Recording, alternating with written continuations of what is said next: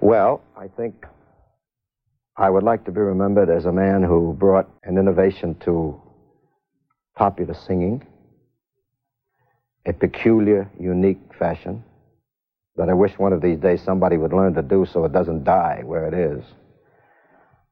I would like to be remembered as a man who had a wonderful time living his life and who had good friends, fine family. I don't think I could ask for anything more than that, actually.